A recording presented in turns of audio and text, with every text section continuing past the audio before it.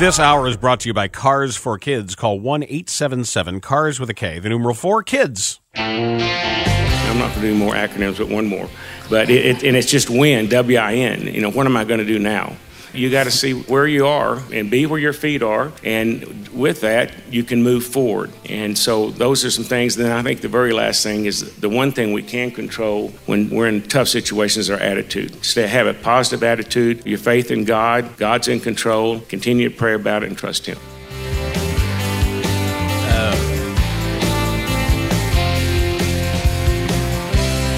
That is recently suspended Texas Tech head coach Mark Adams. Wait, that acronym lost me. My head is spinning. Win is what am I gonna do now? I'm not going to do more acronyms, but one more. But it's just win, W-I-N. You know, what am I going to do now? What am I going to do now? That's Wigton. It's fine. This interview with Mark Adams was at some church in Texas, Live Oak Community Church, where he was rattling off the acronyms in this interview, like multiple acronyms to the point where they edited the video where they do the fade, the fade and the fade out. Because there's too many? Because there's too many. He was just rattling off acronyms for several minutes continuously. So this guy's a complete idiot. I'm not going to do more acronyms, but one more. But it's just win, W-I-N. You know, what am I going to do now? He's got OSCE, PPTPW, TWTW, HYPRR. It's an acronym. our success equals the knowledge. The E stands for effort. And then the last E stands for energy. players play, tough players win. Will to win. The H is for the how. Y stands for yours. P is when the process starts. R is for the result. And the other R is for the actual response. That's what he's got. Hustle, intensity, taking care of the football, taking it away, and being smart situational players. I'm not going to do more acronyms, but one more. But it's just win, W-I-N. You know, what am I going to do now? I gonna do Coaches. what am I gonna? How is that win? Well, the problem with this coach is he, in front of a player, as a way of demanding subservience, started quoting a Bible verse about slaves and their masters and how the slaves need to serve the masters. And the player apparently said, "What?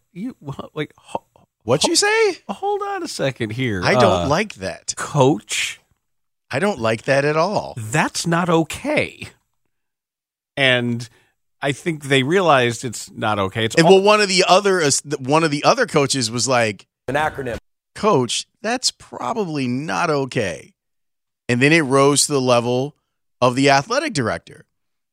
The athletic director, who, by the way, is terrible at his job. Yes. If you look at that school and what has been going on with all of their, between football, men's basketball, women's basketball, how that idiot still has a job is completely beyond me. Well, the AD at Texas Tech put out a statement in suspending Adams for a game, saying that they heard about the incident and that Adams had apologized, to which Adams was like, "No, I didn't. I didn't apologize, and I'm not going to apologize because what I'm doing is quoting scripture." Now, here's the problem.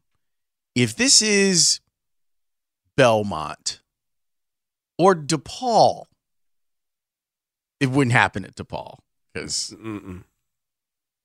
But let's just say that it was a religious institution of higher learning. Liberty. It would definitely happen at Liberty. Of course it would. You might have a little bit more leeway with this. You still have to choose your words and what lessons you want to be learned and the language that you use to try and teach that lesson. You could, if you are someone who is down with scripture, you could take the scripture and leave out the slave and master part. But absolutely, but it's still about subservience. Of course, that's even without that, it's bad. Of course, it is, Dan. And that's something I wrote down that I wanted to talk about. That you could turn it into Star Wars if you want it. To become a master, you have to submit to a master. You could do whatever you wanted. There are always two Sith. Right. There is the master and the apprentice. You could do whatever you wanted. But to then, like, not see the horror in the player's eyes when you do this, then you're told, this is why I don't like this. And you're like, well, it doesn't matter. I'm quoting scripture. Right. He said, I didn't apologize because I'm quoting script. Like because he's quoting the New Testament, he doesn't have to apologize for it because it's the immutable word of the Lord. Like, you have to be careful. Right. Now, I think they've only won 9 games. And also, like, not everybody thinks that, dude. Right. Not everyone agrees with you on it or agrees with your interpretation, because that's what we're talking about here.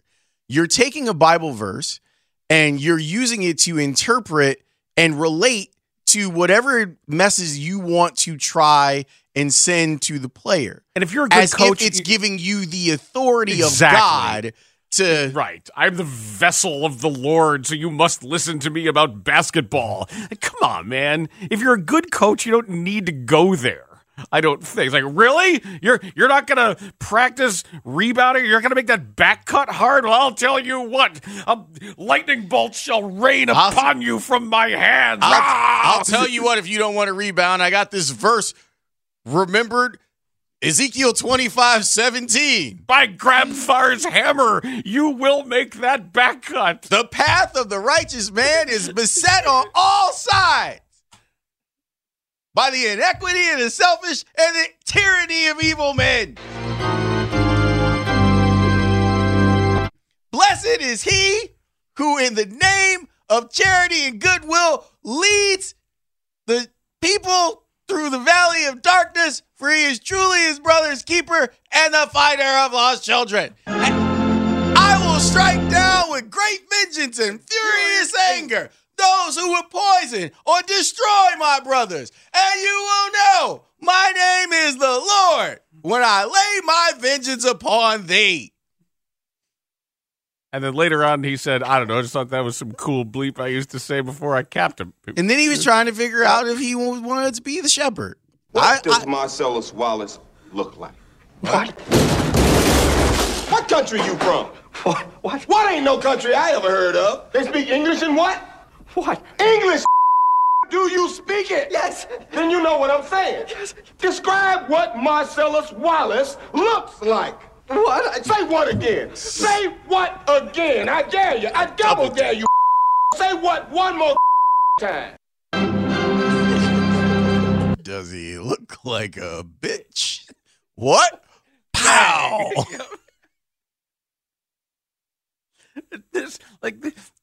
It's just everything that's wrong with coaching. I'm gonna throw around a bunch of acronyms and cloak myself in religious righteousness and refer to you as a slave just to put a ball in a basket. Go away. Go away. Back to the hills with ye. When it comes to my own journey with religion and God, I feel very lucky that I spent time at DePaul, because you're required at DePaul, at least you were when I was a student. I don't know if that's still the requirement now. Take 2 religion classes. They can be whatever you want. And I had a history of religion class with Father Halstead, and he's like, look around. You grew up Catholic, right? I'm like, yeah. Altar boy, master of ceremony, like all that stuff. A lot of Bible verses swimming around in my head, including Ezekiel 25:17, which isn't accurately quoted in Pulp Fiction, but never mind. It's still a great moment. He said, look around for the stuff that's going to make you a better person. So for me, I've taken that with me since DePaul in trying to figure out, because, the Catholic Church is messy, like really messy. And there are a lot of lapsed Catholics who believe in trying to be better people, but not necessarily through the Catholic Church. Or your relationship is very specific to your parish and what you're getting at your parish versus Catholicism overall.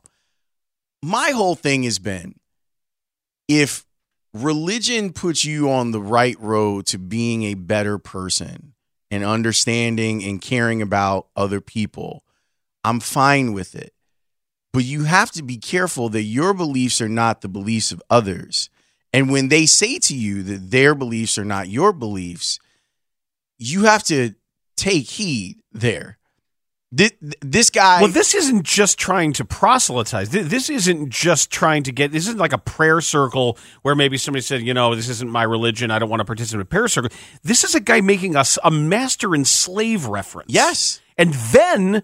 hiding. And then doubling down that it's okay because it's part of a religious text in which he believes. Like, there's so many levels of this that are wrong and bad, and he is completely oblivious to how wrong and bad they are. And the part that really bothers me, and it bothers me with people who proclaim to be pious, there's an opportunity for you to say you're sorry. There's an opportunity for you in this moment to realize that you may have done wrong by someone else. And to stick with his Bible verse, there's an opportunity for you to be the servant here, to serve this person who is aggrieved and offended by what it is that you said. And your choice is to not do that. Your choice is to not walk with Jesus in that moment. Because if we are going to really talk about like the life of Christ and what it's like to be Christ-like, Christ would have apologized and tried to find middle ground with this person. But that never seems to be the thing. And I wrote down when you brought the story up yesterday and we didn't have time to do it. And obviously, I think he's going to be fired because he's also bad. They're looking for cause, I think. I think the lawyers right now are just going through this. I think the 9 wins is enough for them to fire him. But I keep writing. And then they fire the AD because that it's enough. Probably do AD first and then fire him too. Who's watching the watchers? It's a theme over the last couple of years as players have become more empowered, that we're seeing these coaches lose their bleep. Whether it's Dabo Swinney, Kim Mulkey. Oh, she's one of the worst. She's a great coach, but she's one of the worst. Horrible human being. Disgusting. Jim Boeheim. Even when we had the conversation with Seth a couple weeks ago, he's not even coaching anymore. But he still feels like, the power dynamic has shifted in a way that the people in charge were not ready for it. It's some of them. There are some that have been able to really navigate this well.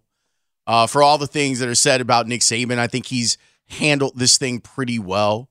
Some people just left the sport. They're like, you know what? These guys, the kids are getting too much power. And because they're getting too much power, I can't do that. I can't do this anymore. And I'm okay with that. If it's not a space that you want to work in, then cool. You can walk away and do something else, and you've probably made enough money that will allow you to do that. But it's amazing to me with these coaches who have been the lords of their fiefdoms for forever. Now that the people living underneath that fiefdom have a little bit of agency, a touch of independence. They don't know how to lead. And that's what I think is fascinating. These people who are held up as wonderful leaders, look at what they do, and they take women and turn them, the young girls, and turn them into women, and they take these boys and turn them into men. Meanwhile, out of South Carolina, Dawn Staley's like leading a revolution where her players are talking about her, and they're talking about what she's done for them as human beings. And what she's done, I think, for the greater good of not just women's basketball, but basketball overall. And it comes with the success. Like, she's winning national championships. They'll be the odds-on favorite to win the national championship again this year. And it seems like there are all of these examples out there for coaches to model And they choose not to do it because this is the way that it's always been done. It's a partnership now. It's more partner. I wouldn't say it's a full partnership, but it's more partnership than it's ever been at the collegiate level. And rather than kicking and screaming and fighting it and being Dabo Sweeney about it, and I'll resign the day these kids get paid. Waiting. Yep. On that still. Yeah, they're getting paid now. Dabo, why haven't you quit? Still there. You still there, Dabo? Yeah. And he gets to do that because of the type of university that Clemson is. And when he gets his whole pretend ministry there. Yeah, he gets to do the whole thing of, and I think that there are ways that you can weave some of that. If it is a part of who you are, you can weave some of that, and you can take the religion out of it and use the parables without the religion. I coach by faith. How about just don't be racist? Well, really, that's the thing. Another part you're of talking this. because you're really talking about the religious aspect of it, which is completely reasonable. But just don't be a damn racist. And if your religion makes you a bigot, it's a bad religion. It's a bad religion. That's what it comes down to. And to not be able to see that, even when confronted with it, even when someone's looking at you saying that's not okay. Yeah, like that ain't it. It's not okay. And if you think that, and if you think that's okay, that's even worse. Yeah. And you don't respond to it. And maybe even in the minute, I could give grace to someone not understanding. Who didn't understand. Oh boy, I never thought of it that way. I just looked at these words and I never understood how someone else from a different background might take it. Thank you for giving me that empathy and that angle that I never had before. And maybe in that minute you don't get it. Like maybe you're angered by it because you feel like you're trying to do something good and that person is not responding. But with time and perspective and other people telling you that it's wrong, including your boss, and you double and triple down on it, it's one of the biggest problems that we have as a republic. And you're seeing it with people in power, how they roll and how they don't want to be pushed or challenged, and they will not be challenged by people who are between the ages of 18 and 22, even though the world that those people live in is a little different than the one that you grew up in. We're going to keep talking college basketball. Eamon Brennan is scheduled to join us next, the senior college basketball writer at The Athletic. We've got Chris Collins being named Big Ten Coach of the Year. Chris Lowry, his lieutenant, is named Big Ten Assistant Coach of the Year. Terrence Shannon makes first team, and Adige and Bowie make second team all Big Ten. And we've got small schools winning their conferences, punching their ticket to the big dance. Hey! Eamon Brennan will join us next on The Score. Final seconds, Northwestern. What an impressive way to cap such an impressive regular season. The Cats will be the 2 seed in Chicago. I'd be shocked if Chris Collins wasn't the Big Ten Coach of the Year. Chris Collins joins us on The Score. Our guys knew coming into this year, I mean, they want to win. We have a lot of guys in our locker room and our team that have had good careers, but they've yet to be on a winning team. And, the whole theme of this whole year has been about winning.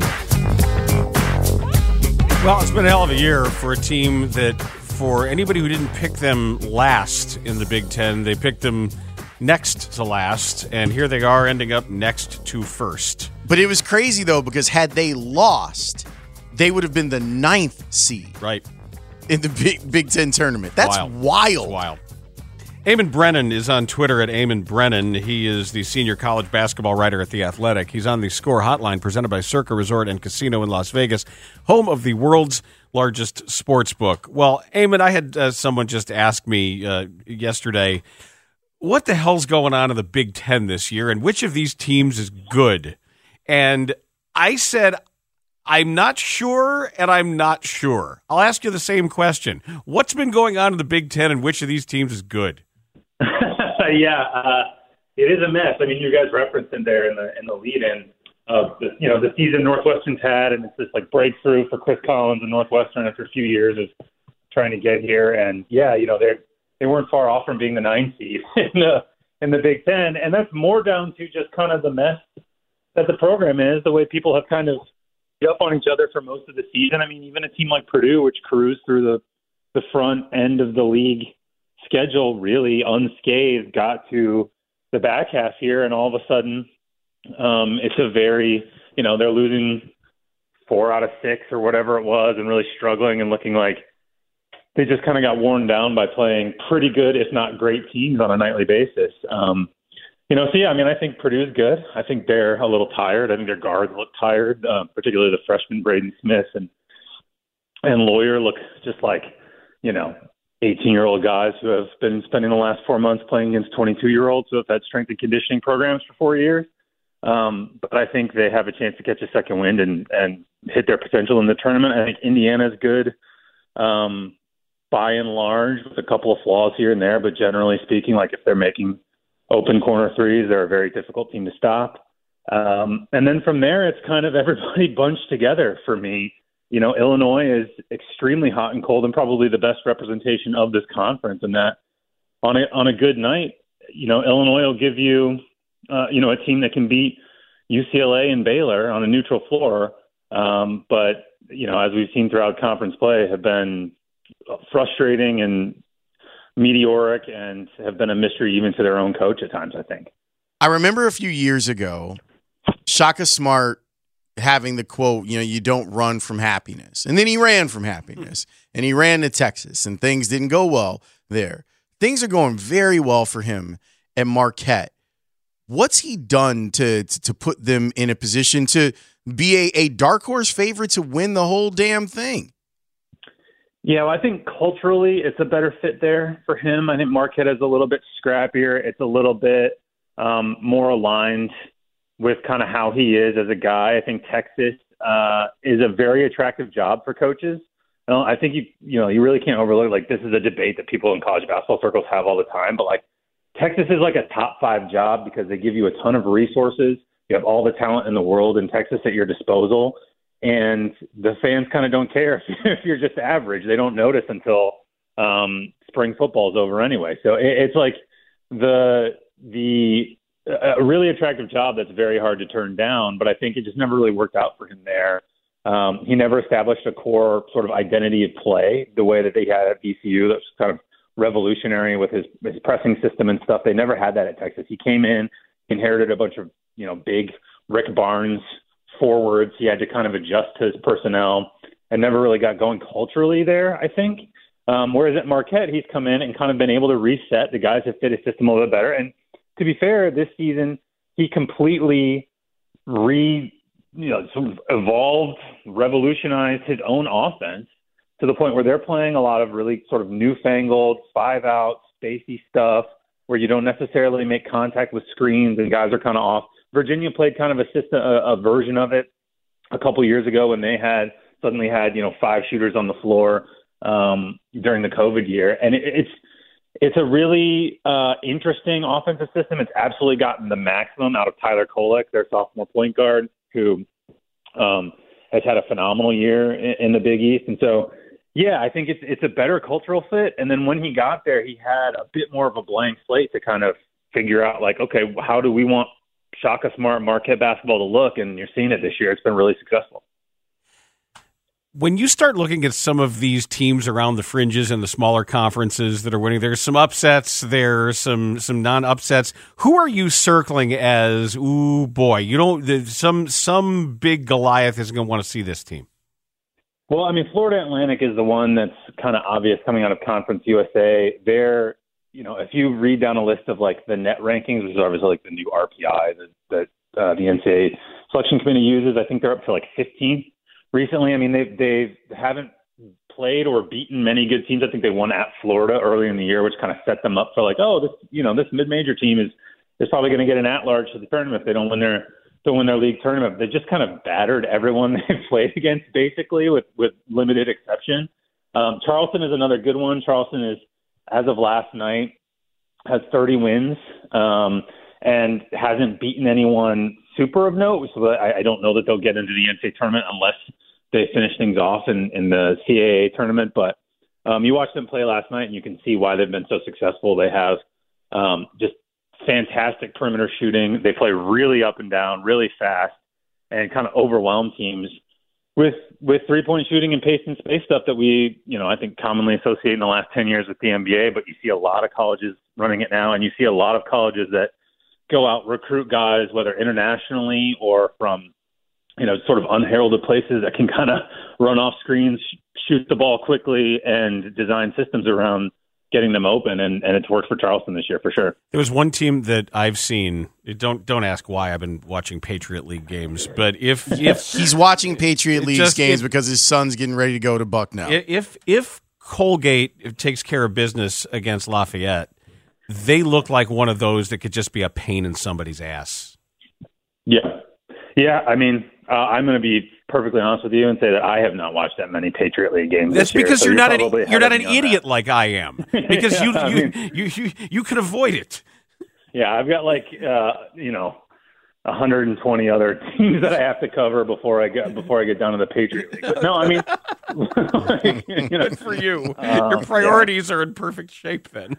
Yeah. With that and 3 children, it's either there was a time in my life where I was definitely sicko mode enough to be across all the Patriot League stuff, but I don't know if we're there anymore. Well, let me ask you about North Carolina, because I know that you've been doing some stuff about them. And it's interesting because it felt like midway through the season, Kentucky and North Carolina were in the same place. We're like, are they going to even make the tournament? Now, Kentucky turned it on, and now they're back in the top 25. North Carolina has not. How did we go from championship game to this? Yeah, it's one of the great sort of, I don't know if it's a mystery, because I think there are some commonly accepted reasons for it.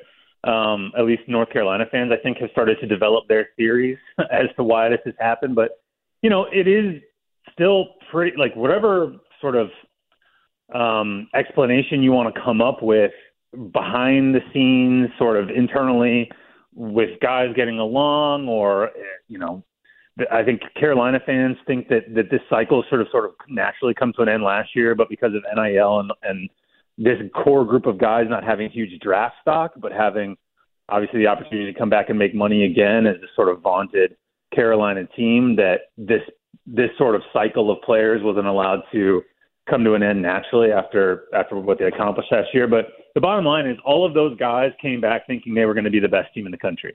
And they came back fully embracing the idea that they were the number one team in the preseason. They were the number one team in the preseason. They were a couple possessions away from winning a national title. I mean, this team ended Coach K's career at Cameron Indoor and then did it again in the Final Four. And, yes, they lost Brady Manick, who was a hugely important player and shot the lights out for a month and a half towards the tail end of last season, all the way through the tournament. But, they replaced him with a guy from Northwestern, Pete Nance, who on paper anyway, had a very sort of similar track record of big man perimeter shooting, kind of fit just in the same spot. And they had 4 starters coming back, including Armando Bacot, who was a favorite for preseason National Player of the Year. So the talent has been there. I think there's been a combination of guys not really totally bought in and bad shot selection and all the sort of little things that you see that compound on a team that isn't totally bought in together and isn't on the same page anymore in the way that it was when they were playing some of the best basketball in the country last season. But I mean, look, it's kind of hard to overstate how crazy this is. It might be the most disappointing team the last 10 years.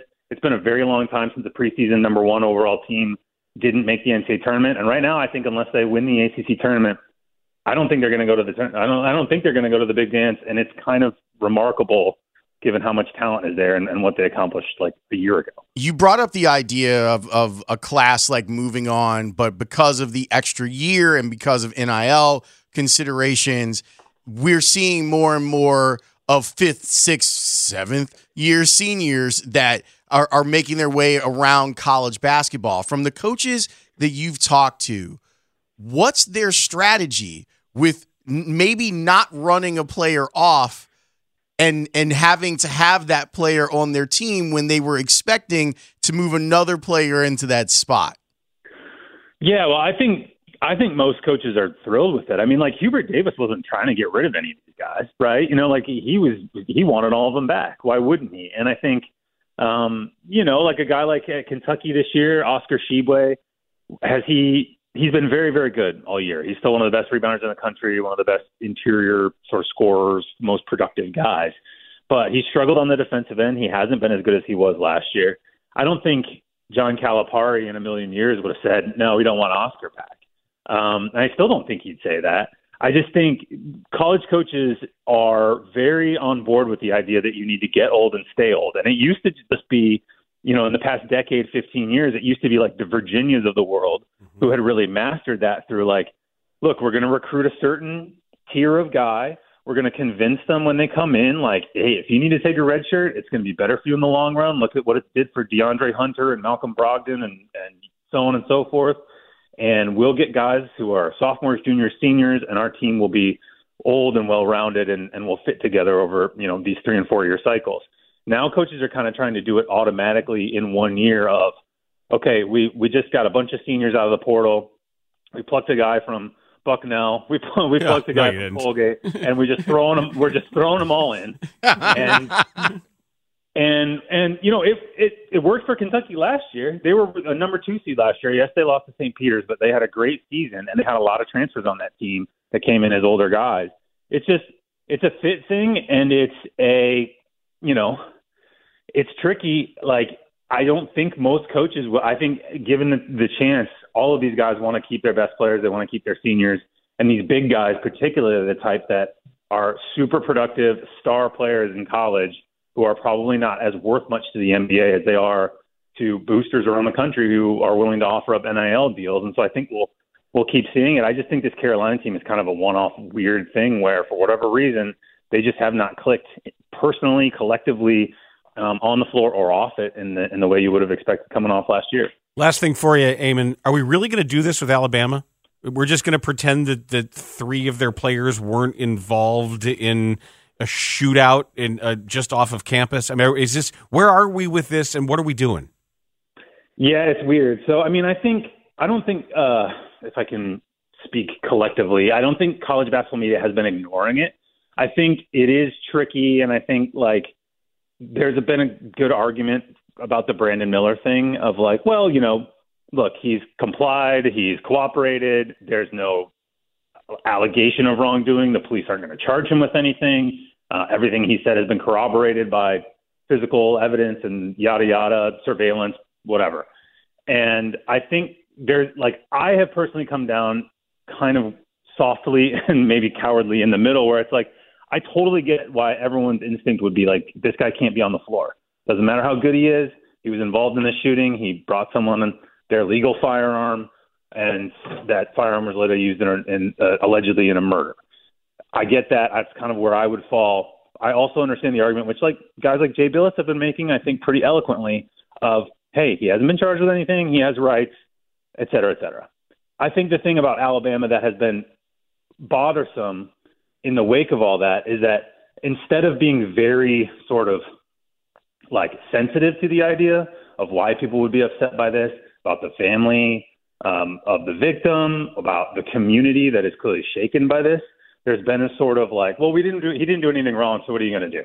And, Brandon Miller's getting pretend patted down in a warm-up line, and it's like, oh, we've been doing this all year. Okay, well, stop doing it. Like, it's clearly not appropriate in this situation. And there's just kind of been a little bit of a callousness from Alabama that I think has added to the idea of like, they had come out and Miller had given sort of his explanation of like, look, it was stupid to be involved or be around this, but like he asked me to bring him his gun. I gave it to him. I didn't know what was going to happen. I went home, whatever. Maybe you'd get a little bit more sympathy, but the way they've handled it has been very much like, oh yeah, nothing to see here. Don't worry about it. And it doesn't give off the right vibe in any way, considering the seriousness of what happened. Eamon Brennan, thanks so much for joining us today. We appreciate your time. Yeah, take care, guys. Eamon Brennan, senior college basketball writer for The Athletic. When we return, there were some interesting comments from Cubs general manager Carter Hawkins about a couple of key players who may be looking at big paydays and how they're trying to time that out, because we know what their policy has been in the past with some other players, and I want to know if they apply it differently, what it may say about their feelings for different players. So let's discuss next on The Score. You're listening to Bernstein and Holmes, middays 10 to 2 on Sports Radio 670 The Score. In the Odyssey Station.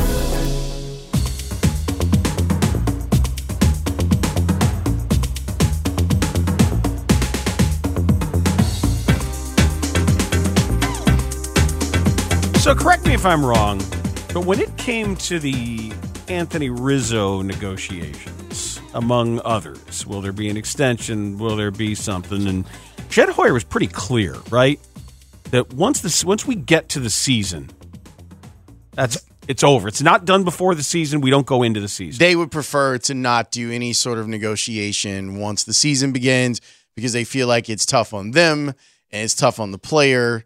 So they would prefer to not do that. And I believe they buy themselves a little wiggle room by saying something to the effect of, well, the door is always open, but it's not something we like to do or prefer to do, right? Right. Okay, because two important, what I would say are core Cubs in All-Star and Gold Glover Ian Happ, and the 4-win player at short who's now moving to a valuable, important position at second base, and Nico Hoerner, are going to be eligible. These are going to be possibilities here. So Carter Hawkins was on with Mully and Haw, and I found it interesting when he talked about their mindset regarding extensions. As Jed has talked about, we're not going to talk about the specifics of those, but I can say that there's no rule that says contract extensions have to be done by a particular date. Typically teams like to get them done before the season just to make sure that there's not that added distraction in spring training because of just the extra time and it not counting makes it a little bit easier for some of those conversations. But we've talked at length about Ian and guys like Nico and others that are definitely guys we want to be here for a long time if we can make it work. And those are conversations that are ongoing. That's more than just, well, we'll keep our door open. That is my take from that is negotiations are active. Do you think that the Hoerner negotiation is complicated by the fact that he's the second baseman now and not the shortstop? How so? Where if you're the Hoerner camp, being the shortstop, you saw what the market was for the shortstops this past offseason. Not the same type of market for second base. Although I do think that position is going to become more important because of these new rules. That was the idea. Where what you want is a shortstop or shortstop light playing at second base. But how does that change the way the market works for what your value is? Like, from a market standpoint, has Nico Hoerner's value gone down because of a position change? I might argue it's gone up. And that's because of the positionality of WAR. Like, there's some years where just being a good second baseman could give you a really high WAR. That was the Ben Zobrist thing in Tampa, remember? Yes. Like when everything that he did, when he was listed as a second baseman, it actually helped his value. But didn't with Zobrist, like he was playing games at shortstop and here's the thing though, I don't know the answer to that because maybe the positional, I don't know. Are they going to will Fangraphs tweak the calculation of WAR? I don't know. I guess they would have to, right? As it becomes more important. Because the defensive position of second base is now different than what it was. What you're being asked to do. I don't know. I don't know. Now that I've kind of thought around it, does it help or hurt? Because are they going to recalculate the positional value, or is that automatically going to be factored in like it would be any year based on the plays you're asking that person to make? And where does range and arm now factor into your value in a way that it didn't? It's interesting. And obviously, like the stuff with Ian Happ, like we went through it with Ian last season, where he was trying to figure out what his future was and if he was going to be traded and all of this other stuff. These are interesting times. I'm going to go down to Sloan this week. At the end of the week, I'll be there because we're going to have the Cubs White Sox game on our air on Friday. So I'll be down at Sloan on Friday. I'm interested to see a lot of stuff. We don't have time to discuss it now. Maybe we can discuss it tomorrow. Maddie Lee did a piece with Dansby Swanson, like talking about defense and positioning.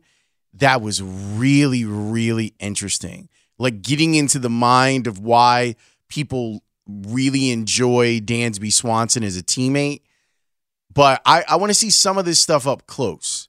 So I'm going to get a chance to watch a couple days of baseball while I'm down there. And whenever we do talk baseball and talk about being at Sloan Park, we should remind you, Cubs Spring Training on the Score is sponsored by Sloan, official water efficiency partner of your Chicago Cubs. Your Chicago White Sox will be the topic of discussion next as James Fegan of The Athletic will join us on the Score.